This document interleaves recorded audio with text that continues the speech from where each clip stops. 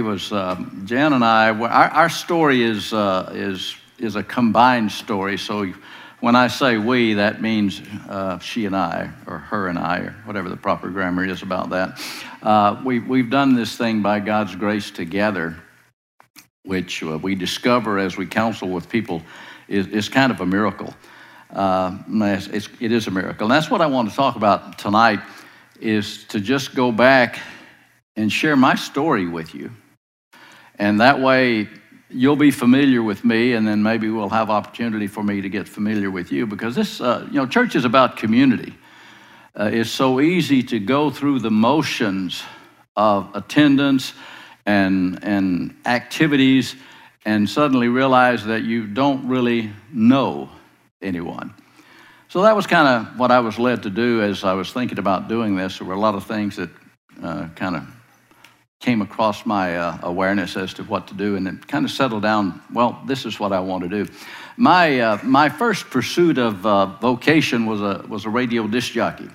Both Jan and I's fathers were cotton farmers back on the high plains of Texas around Lubbock. Her dad's farm and my dad's farm met at the corner, so we've known each other a very long time. But I never liked the idea of hard work very much, particularly in the hot sun and the blowing sand. I thought there's got to be a better way than this. Just kind of a little side note, we were church-going people.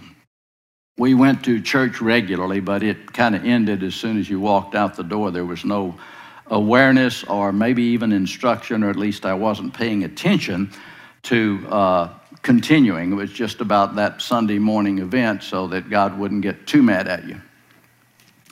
So as I was out irrigating some cotton as a 17-year-old, thinking about, I wonder what I'll do with the rest of my life, the radio was blaring from my car that was sitting back on the turn row. If you don't know what turn row means, that's where you turn the tractors around in order to go back for the next run through the field. It's called a turn row, appropriately so.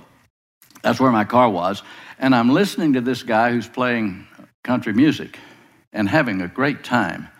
And the thought occurred to me that they may pay him to do that. I think I'd like to do that. And the next thing that happened was, that friendly rival that you have in high school? We guys were, I think the summer of between our junior and senior years in high school, were talking about what we wanted to do with the rest of our life. And I said, well, I think I'm going to be a disc jockey. And that friendly rival fella said, oh, you'll never be a disc jockey. Well, that settled it, friends. I was going to be a disc jockey or die trying. And so that's a whole nother story, but I did finally get to the station that I wanted to get to there in Lubbock, Texas, KLLL Studios, high atop the beautiful Great Plains Life Building in downtown Lubbock, Texas. So I was there for 3 very happy years, but I worked there 3.5. And the last 6 months, I started getting assignments and things that I didn't really enjoy. Plus, a friend of mine, who we had worked together for 3 years, had gone up to Kansas City and was inviting me to come up there for less work and more money. And that, that's always kind of attractive. So I ended up in Kansas City with him, but unbeknownst to me, before I got there, he'd become a Christian. So he began to try to get me to go to his church. Well, I'm dyed-in-the-wool Southern Baptist. I don't go to just any church. And, we're talking about how I was already a Christian, and it's kind of like that glassy look came over his eyes because we had been sharing, our immoral fantasies and foul stories and all that stuff for 3 years. So I hadn't been a very good witness up to that point in time. But at that point in time, we began to investigate Christianity. If you like, put a year on this. This is probably late 1967, and so just kind of did what we knew to do and started going to church a little more seriously again. Plus, when we moved to Kansas City, we had a 3-month-old son that we weren't quite sure what to do with. We had not had, we lived in rural areas, so we never babysitted. We didn't have a clue. The nearest grandmother was 700 miles away, so maybe church would help.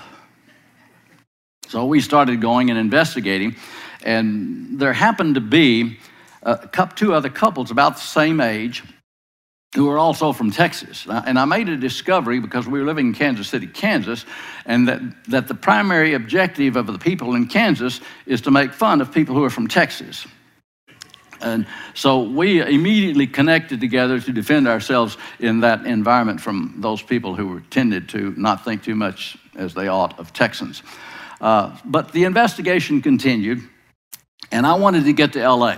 At this point in time, when I left my job in Lubbock, that we left our security, we left our family, we were on our own. I thought, well, what do I want to do with my life? And so I thought, well, what is the greatest job in the world that I might like to have? And I was a big fan of Johnny Carson. I thought, The Tonight Show.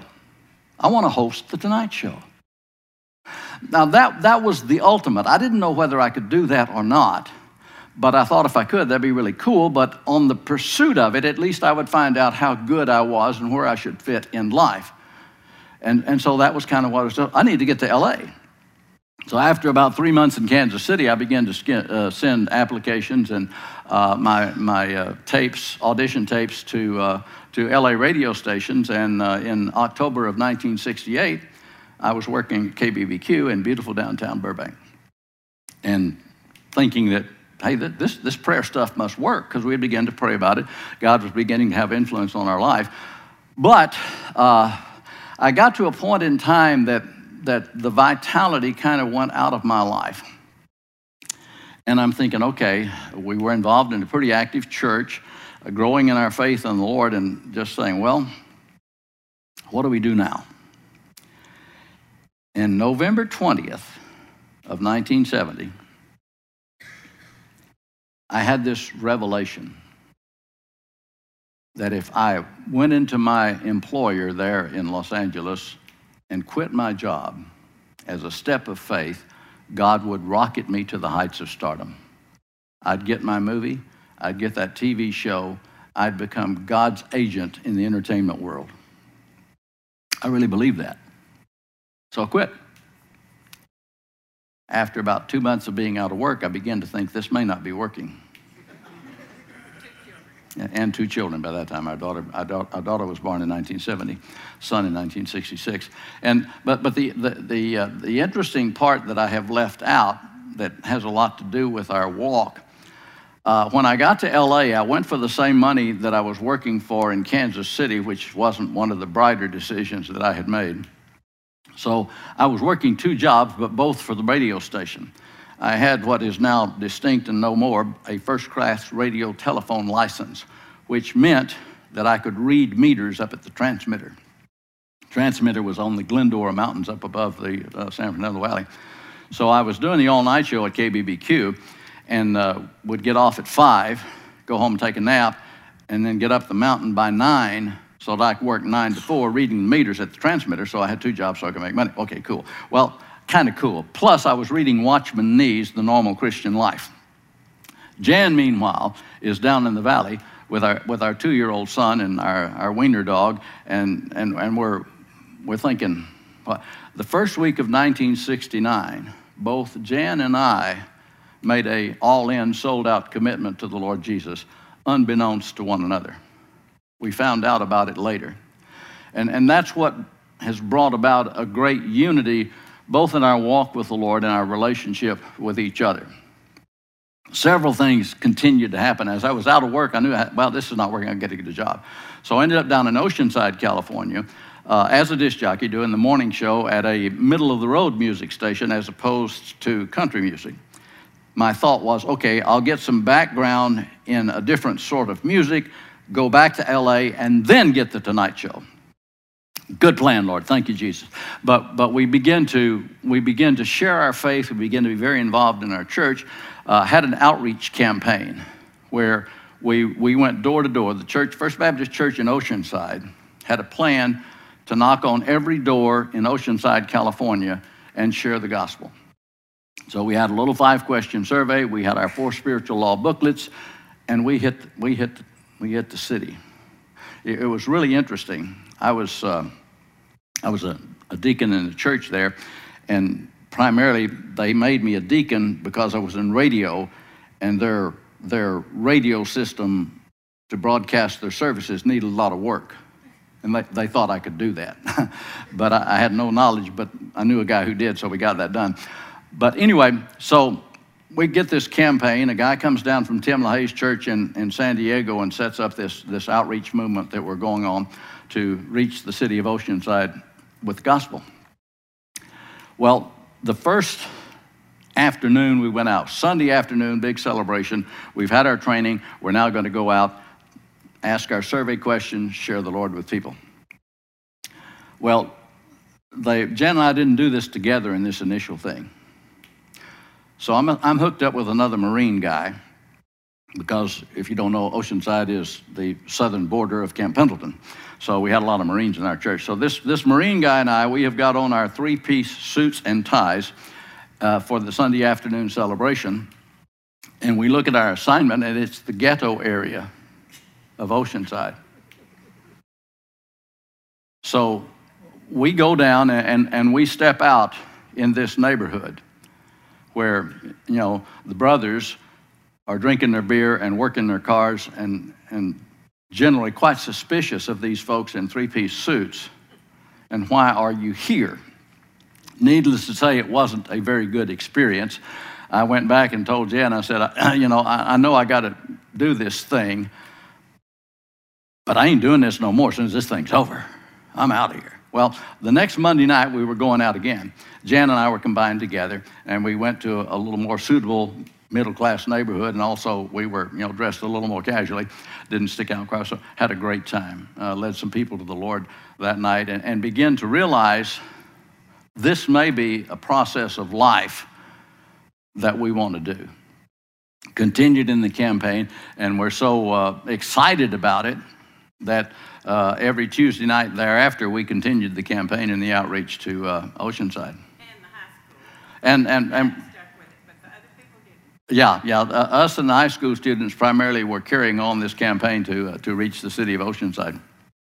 Went well, and about that time, the Lord began to stir in my heart the desire to, is there any way you can do this and make a living? Just talk to people about Jesus. And that's when I was working at the radio station, and a guy from Campus Crusade from Christ came by, who was in the military ministry, and said, we love to have people on staff with Campus Crusade. So we began to think about that, and it was about that time that the Lord put this question on my mind. Bill, what do you think's more important?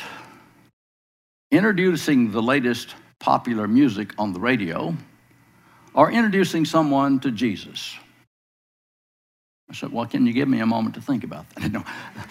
So that began to reverse our priorities a bit, or change our priorities, not reverse, just begin to change our priorities. And so to make the story a little brief, we joined Campus Crusade for Christ in July of 1972, working with high school students. I went up. It was interesting the way this worked. For those of you who are old enough to remember 1972, an event happened in the summer of 1972 called Expo 72. It was the first big Coliseum Christian event in the Cotton Bowl in Dallas. There were over 50,000 people that gathered there in the Cotton Bowl and went out and shared their faith under the auspices of Campus Crusade for Christ.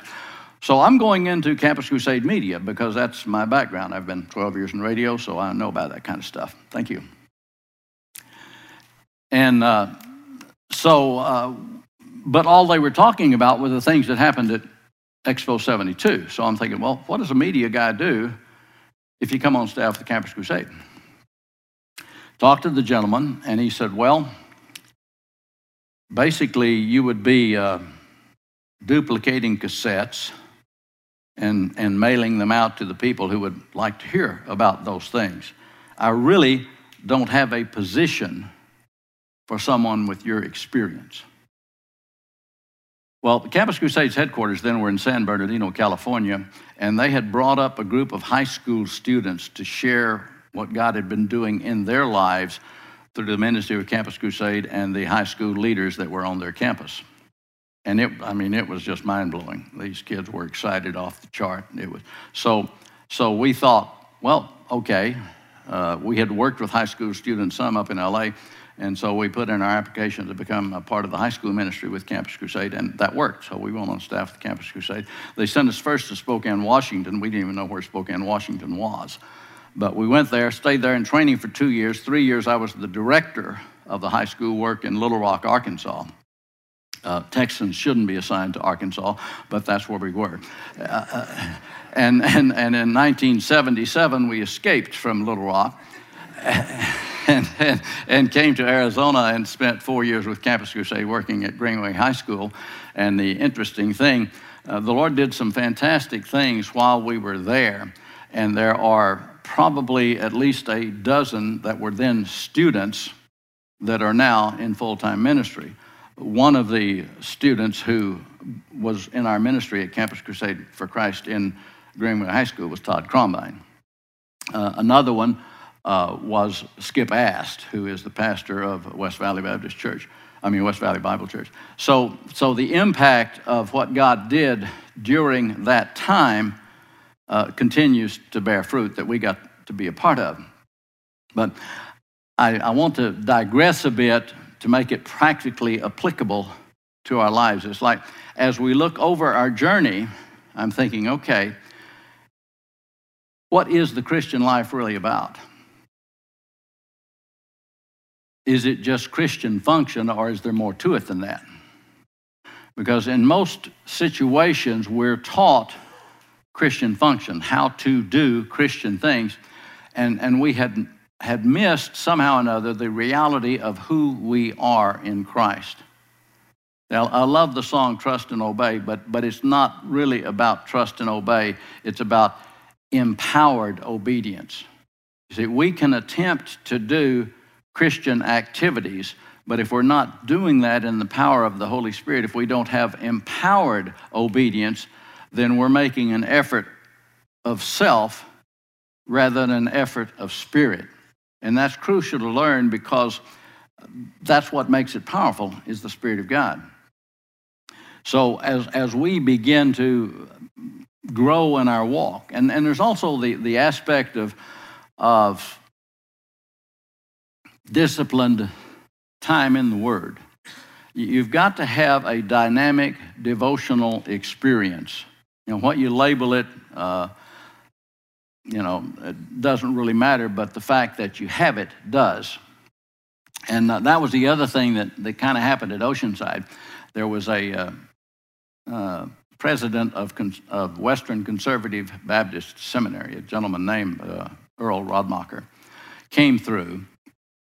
A revelation to me, he said that the Christian life, the Christian is to live his life as a part of a community, not as a part of just self-exaltation. Well, that's new. I thought this was all about me. Because that was the way I was taught. I mean, most of you probably are not that familiar with being a radio disc jockey. But if you listen to them, you'll discover that they love themselves. If you don't think highly of yourself, probably nobody else will. So it really becomes a self-exaltation sort of situation, and as it should be, because if you don't promote yourself, then probably nobody else. I say my attitude was, I'm going in to have a personal party, and if I have the kind of party that folks like, they'll join me in this party. And it worked pretty good, and it essentially still does. But so as we're moving through, and I thought, that the Christian is for the involvement in the body, not for self. And then he did point out the desperate need for a daily time in the Word. And that was probably 1971. And by God's grace and through that calling and that insistence, Jan and I have had regular, if not daily, times with the Lord in these 40-plus years. And that's, again, not to exalt ourselves. It's just that appetite that the Lord gives and inspires, because he wants you to become his ambassador in a world that's desperate for Christian ambassadors. And so you go to the Word. And there's the way I figured out how you deal with that and say, well, I'm not really getting much out of it. Well, you may not be supposed to get much out of it. See, the blessor, God is the blessor. The blessor's responsibility is to bless as he so decides. The blessee, that's us, the blessee's responsibility is show up. Just be there. So if you're not having a regular time with the Lord, your Christian life is not working as well as it could or should, and you need to take some corrective action. That's just the bare bones truth of walking with the Lord. So when that began to happen, because you're familiar, probably all of us, with the old-time phrase of garbage in, garbage out. If you'd like to run a sort of an evaluation, it's interesting. I did this one time, and it's an interesting study. Get yourself one of those little spiral flip-over notebooks, and for 24 hours, every 15 minutes, log what you just did for that past 15 minutes. I guess you could do it on your cell phone now, but I'm not that digitally astute yet. I still prefer paper and pencil. But anyway, but I guarantee you'll be surprised at your time use, because most of us haven't taken a serious every 15-minute look at how our days go. You can also do it financially and find out how you spend your money. Yeah, it's a bit encumbering and somewhat time-consuming, but it's very enlightening. And then when you put that before the Lord, he begins to make the needed adjustments, and you'll begin to find particularly where a lot of your anxiety might be coming from. See, Paul really meant it when he wrote, don't be anxious for anything, but in everything, with prayer and supplication, with thanksgiving, let your requests be made known to God, and the peace of God. See, if you don't have peace, it's because you're not giving thanks. It's pretty simple. Yeah, I have a favorite verse that I'll get back to my, the chronology of my story in a moment. I know you're extremely eager to hear it, but my favorite verse is Romans 1:21. Very strange favorite verse. It says, when they knew God, they honored him not as God, and neither were they thankful. They became vain in their imaginations, and their foolish hearts grew dark. That's so instructive. So I have what I call Bill's reversed version of Romans 1:21. And it goes like this. When they knew God, they honored him as God and gave thanks.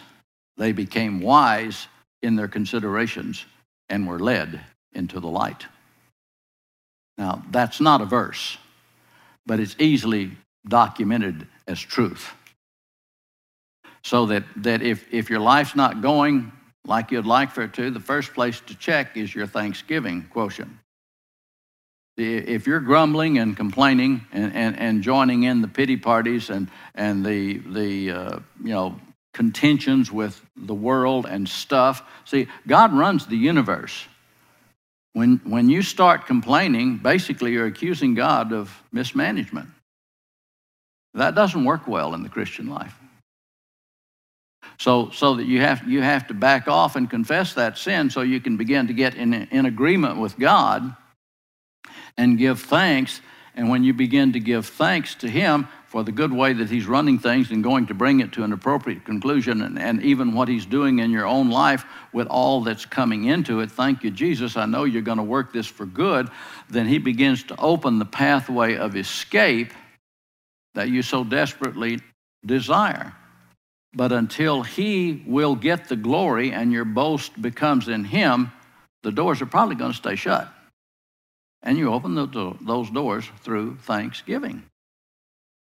So check your thanksgiving quotient and see how you're doing, and then determine that you will ramp it up and just start giving thanks.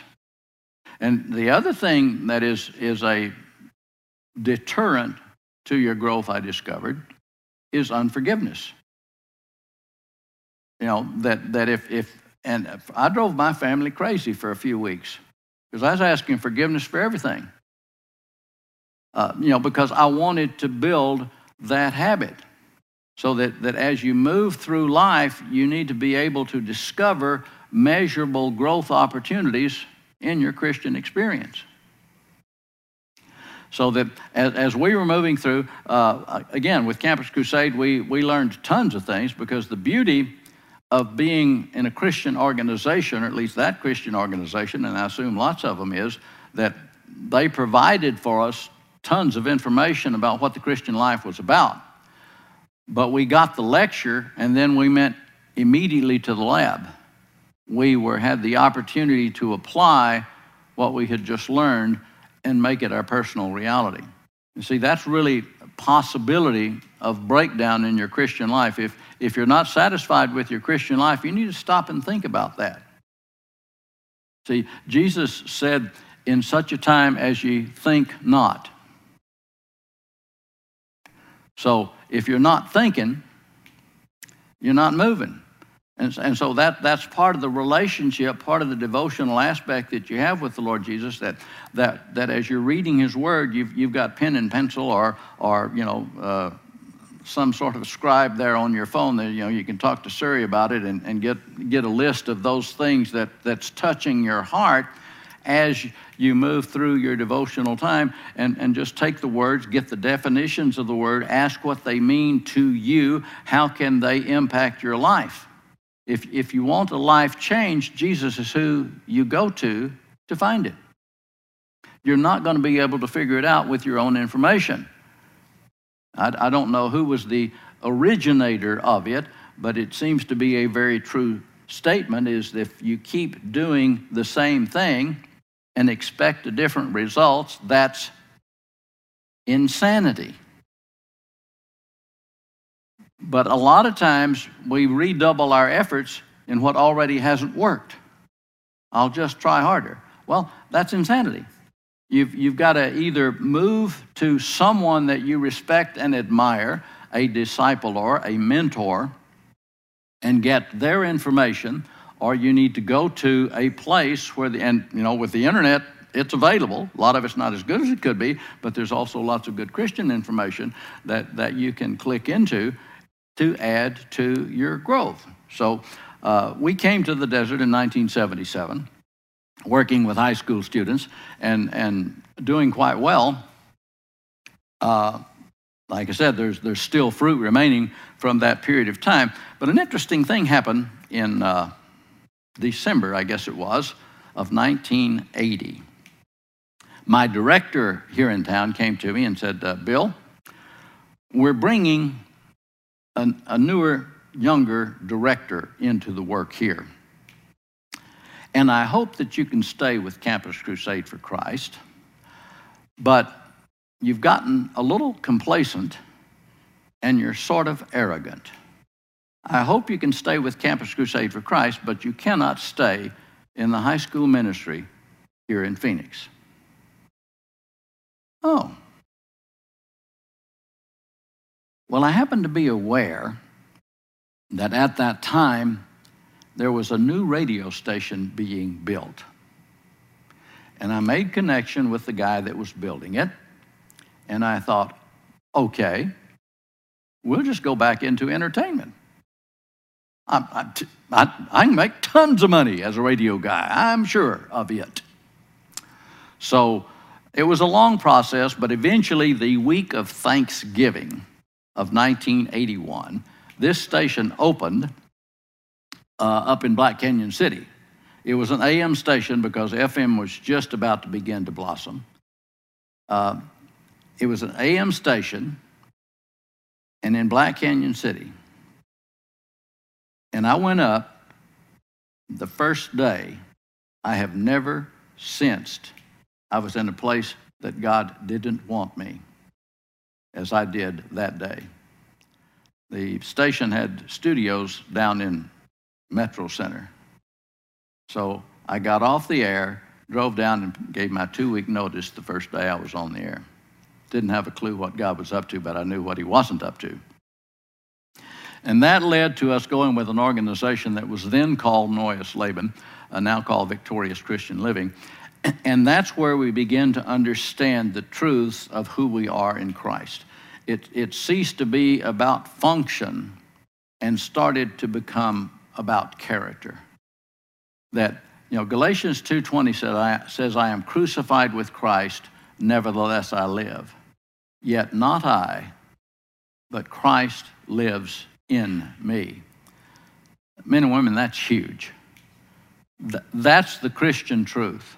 This is not about you living a religious life or a good moral life. This is about the internal empowerment of the very Lord Jesus Christ in your life.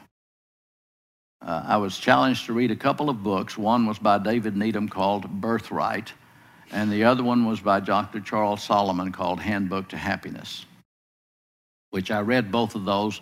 Huge enlightenment, because the Christian life is not about me trying to please Jesus. The Christian life became about Jesus living his life through me.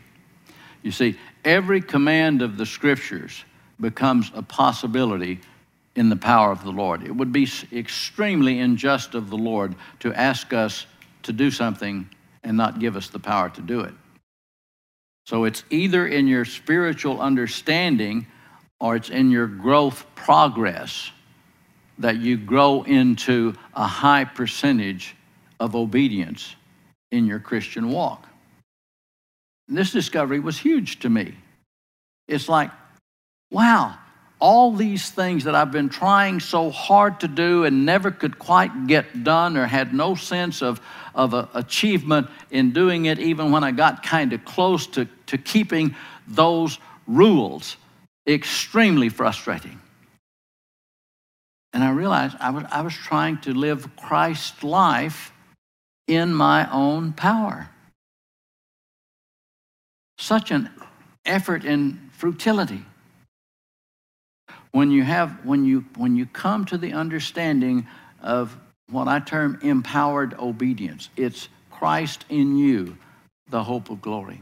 Now, the interesting thing I've discovered as we have promoted, taught, inspired people to try to investigate that, it has to be individual.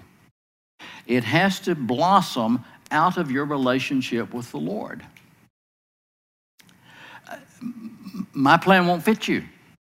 Now, I'm sharing with you in the hope of inspiration, but not necessarily instruction, to let you know what is available in the Christian life when Christ's empowered. The way it has worked with me has been in increments. God doesn't give me some holy zap that fixes everything. It's incremental.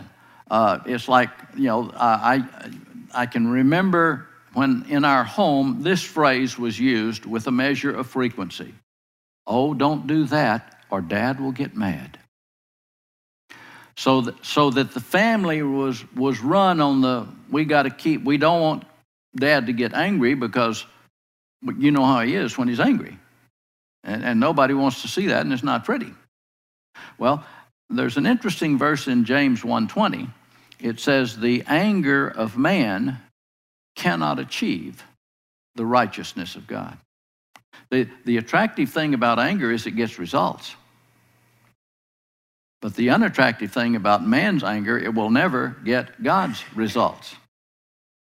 And see, if you take in any media, the shows or that sort of thing, just begin to notice how much they use anger and force as the measure for success and victory.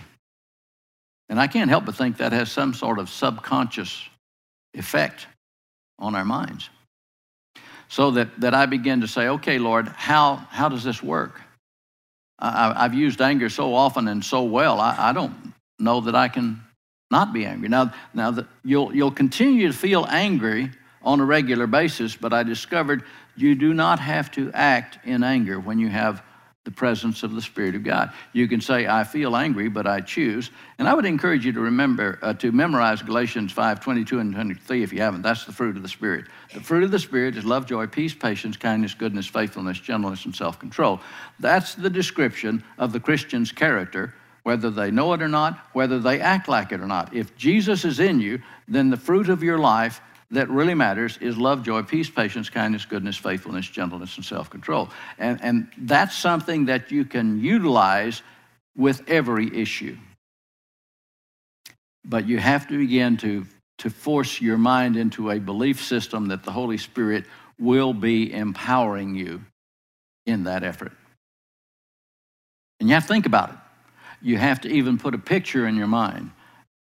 I've discovered that if I don't put new pictures of righteousness, of me functioning in righteousness in my mind, I will still fall back to the old fleshly pictures that are garnishing the gallery of my mind. So you have to see yourself as Christ-like, because you are. That's what Jesus did. He made a way to put his life in our life, so that the life we now live, we live by the power of the Son of God who loved us and gave himself for us. So that becomes the process. Now, the other thing that was so extremely impactful in our life, 1973, the summer, every summer Campus Crusade had regular training. And one of the trainings we went to was Christian marriage. And I discovered that I had a wife and children because I needed them. And I was supposed to take care of them. They weren't just the audience that were to give me the applause as I processed life. That was revolutionary to me. Wow. And then to understand that Jan and I are partners in this event. But we had to learn an atmosphere of communication so that we could deal with those heated issues. If you're a married person, and you've said something like, till death do us part, hopefully you meant it, and that means till death do you part. So the relationship is never on the table as Christians. Issues come in, but it's not about the relationship. It's always going to be about Christ-likeness and the development of it, so that we have to allow each other to speak into one another's lives. Jan and I know very well if we use this phrase, it's time to get ready for a strong punch in the solar plexus. Can I tell you something? And so you kind of say, okay, I'm ready. And then she or I make the point of something that we discovered that could be fleshly in our walk.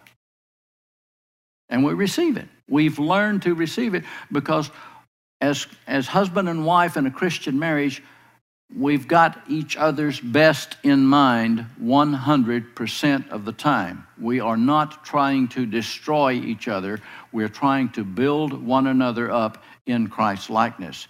And men and women, we need all the help we can get, and particularly from those who know us best.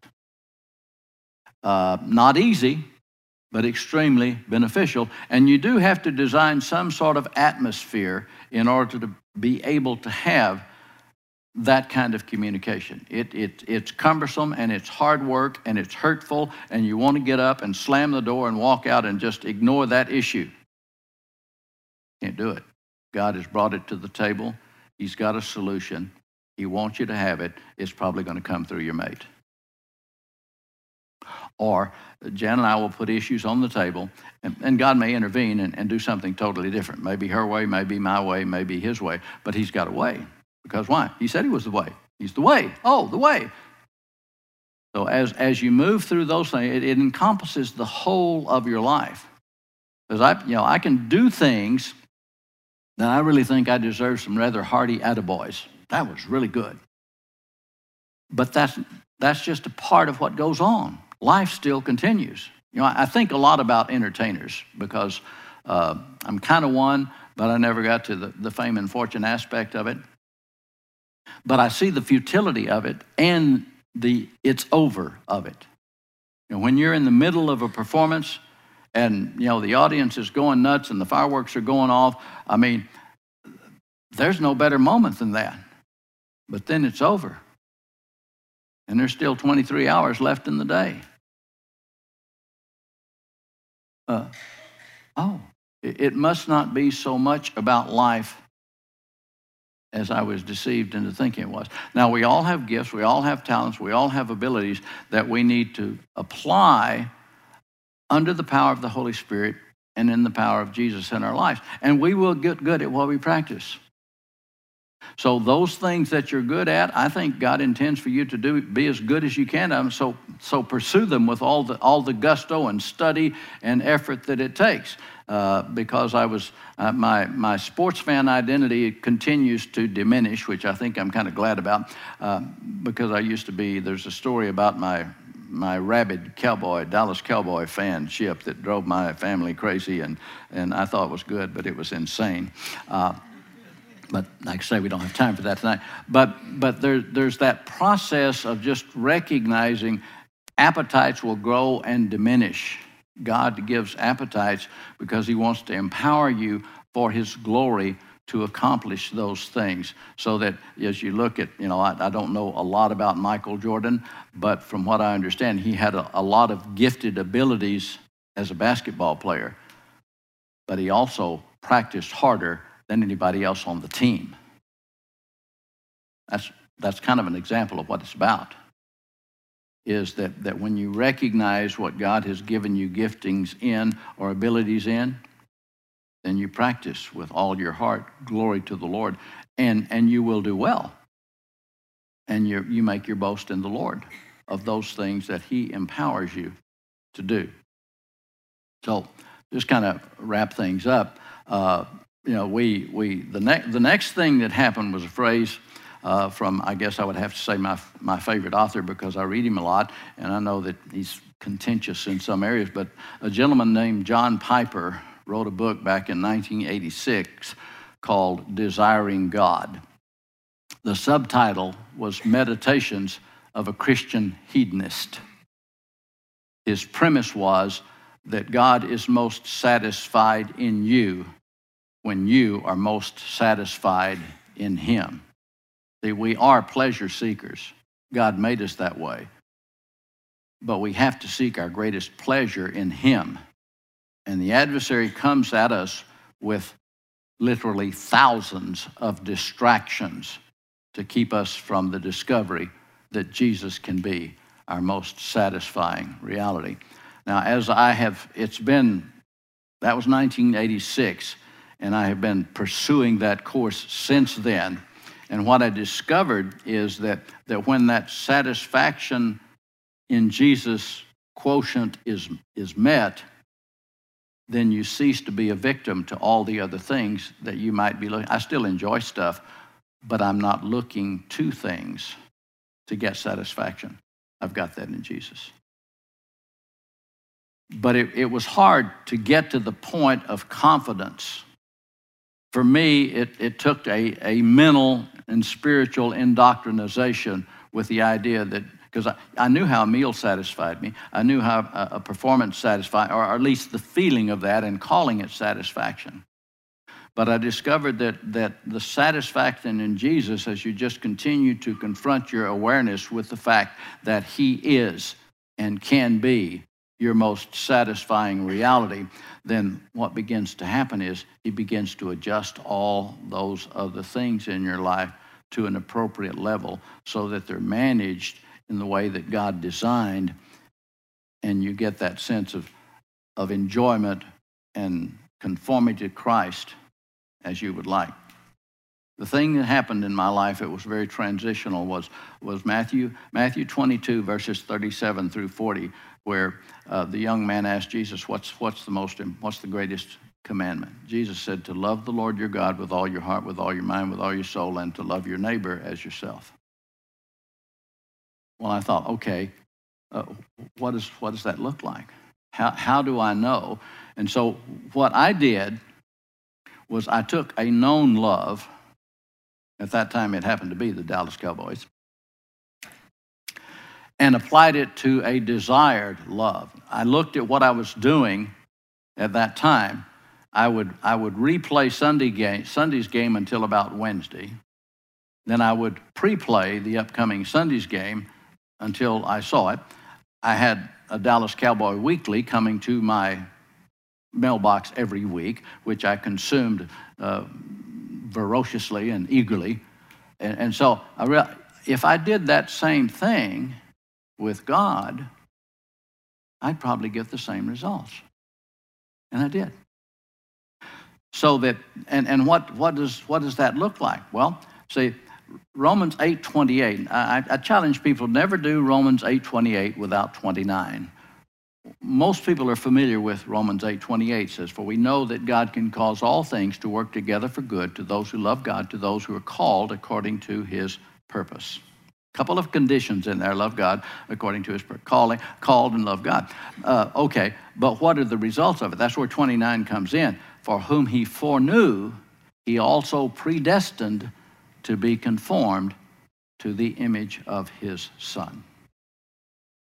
See, the purpose of the Christian life is all about character. It's not about function. Because what does it look like when you're conformed to the image of Christ? I'll tell you what it looks like: love, joy, peace, patience, kindness, goodness, faithfulness, gentleness, self-control. And that's our pursuit in life, men and women, to be conformed to the image of Christ. You might want to bring in 1 Corinthians 13. Love is patient, love is kind, isn't jealous, love doesn't brag, isn't arrogant, doesn't act unbecomingly, doesn't seek its own, isn't provoked, doesn't take into account a wrong suffered, doesn't rejoice in unrighteousness, but rejoices with the truth, bears all things, believes all things, hopes all things, endures all things. Love never fails. I don't want to impress you with the fact that I memorized those things. Those are my gauges. That's how I can instantly check into how I am doing in my Christian life. And it's fantastic. This will sound like a boast, but it's a boast in the Lord. I'm 75 years old, and I've become a man, by God's grace, I really like being. Because Christ is at the center. And everything that comes into my mind, God has developed the skill of taking every thought captive to the mind of Christ. It's magnificent. Not easy sometimes. I don't do it well sometimes.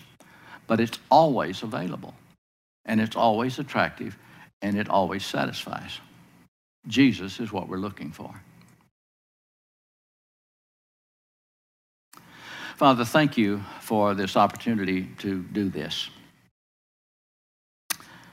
I praise you because I really didn't know how it would go. But I knew that you wanted to do it this way. So I thank you for that.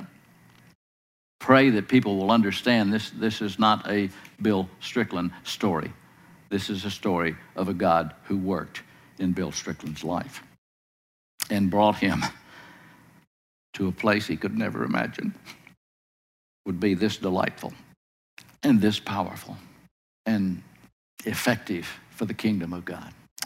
So use it, Lord. I pray that you will bring to each person's mind those things that will challenge him to that greater conformity to the image of Christ. For you are our Lord and Master, and you do all things well.